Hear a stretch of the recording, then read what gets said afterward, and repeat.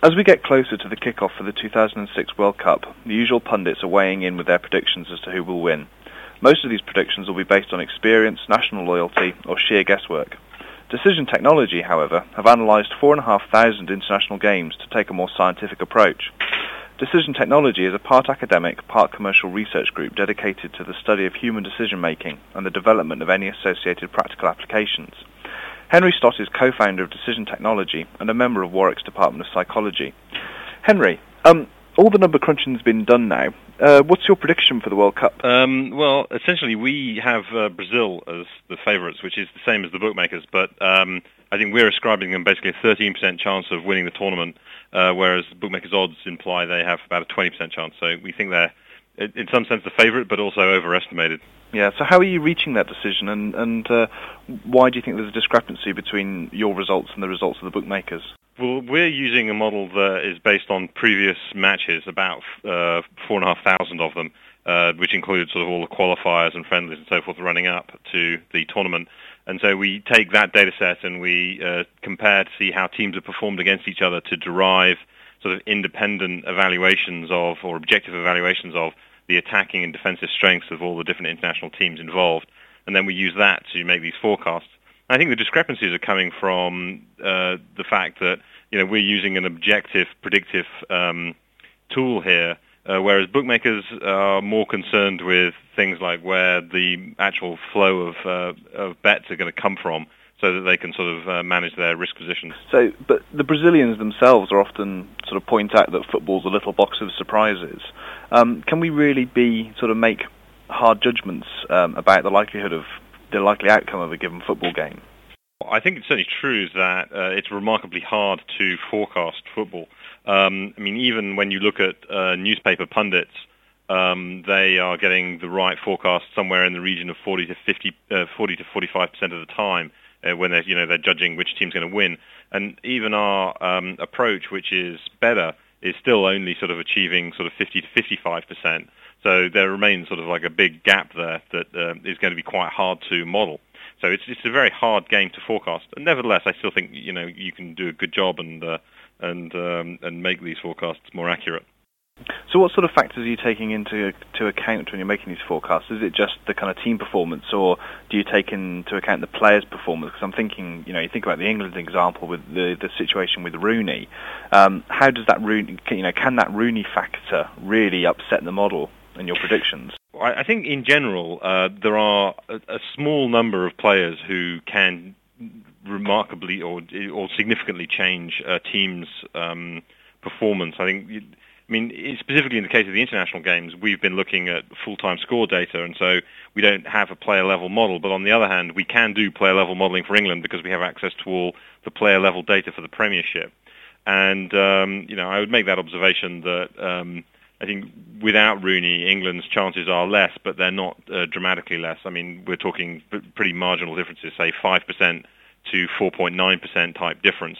Whereas I think if you took out Michael Owen, and one or two other players, that number may move more. Let's talk about England. Where do your figures put England in terms of the tournament? Well, unlike the bookmakers who have them about second or third, we have them about ninth, which is still pretty good. We have them in with a 5% chance of winning.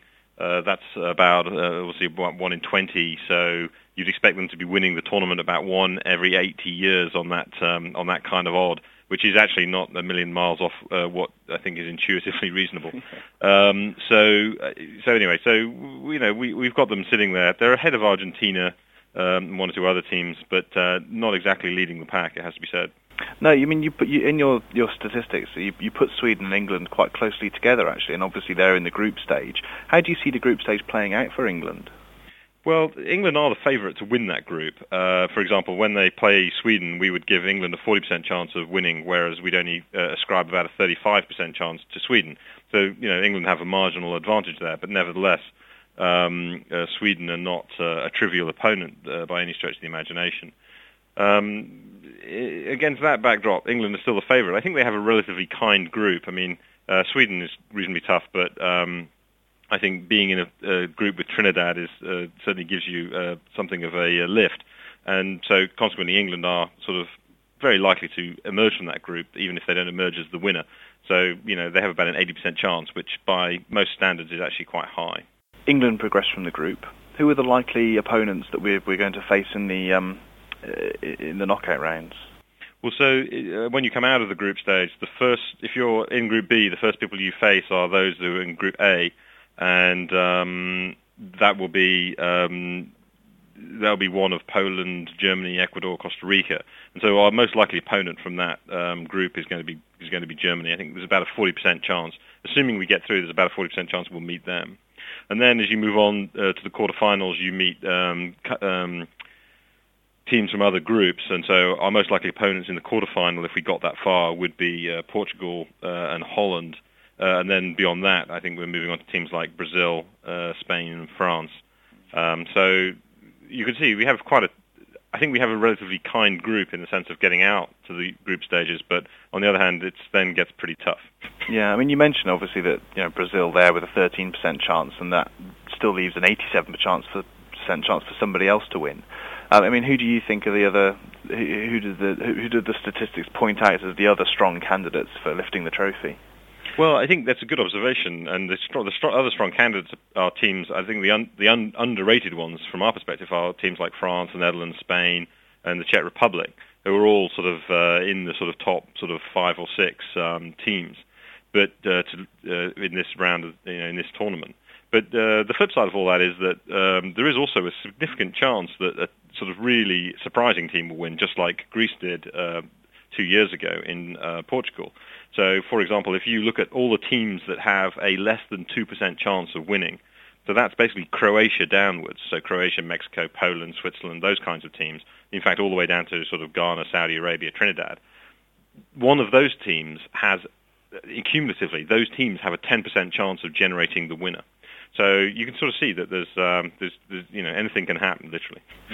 Yeah, I mean, you've given Germany quite a high rating, despite the fact that I think most commentators would suggest their performances have been pretty ropey in the last couple of years. Why are you putting them so high up your chart? Germany are a historically weak German team. I don't think there's any doubt about that. It's a pretty lackluster team by the standards of the country. But on the other hand, this tournament is being played in Germany, and home advantage in international games is larger than any other home advantage in any other league or tournament.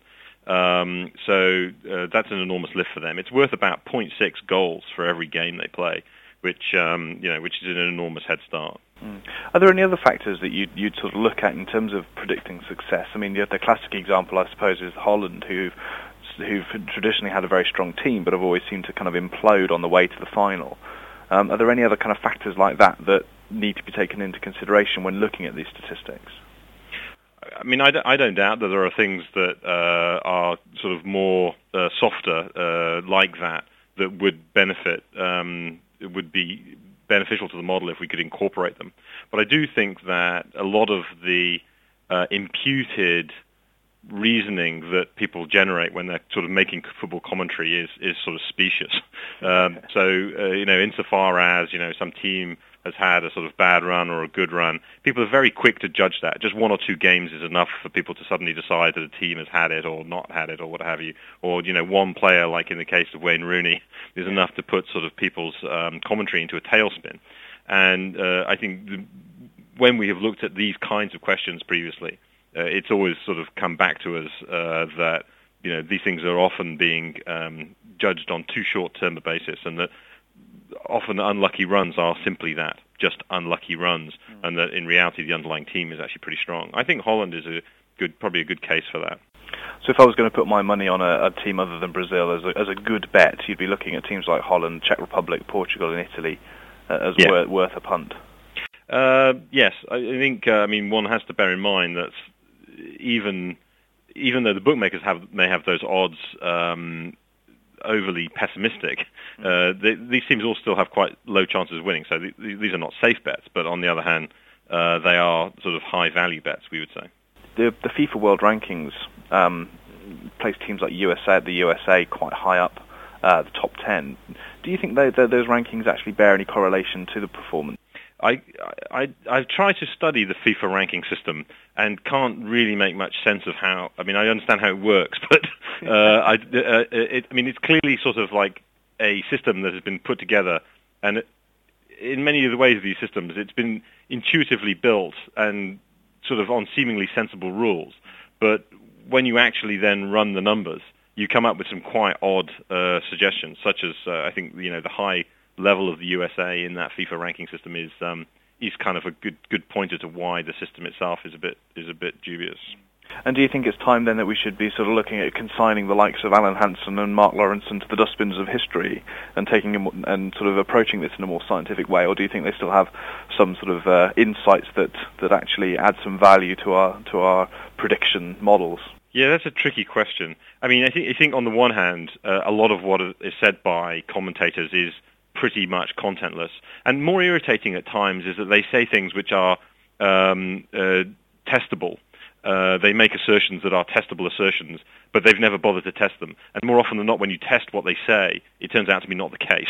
So I sort of find commentators from that perspective either sort of vacuous or sort of wrong and undiligent. On the other hand, I do think commentators have a role to play in terms of helping people experience and enjoy the game, from the subjective side, from the emotional side, if you like. Henry, thank you very much. All right, cheers. Thank you.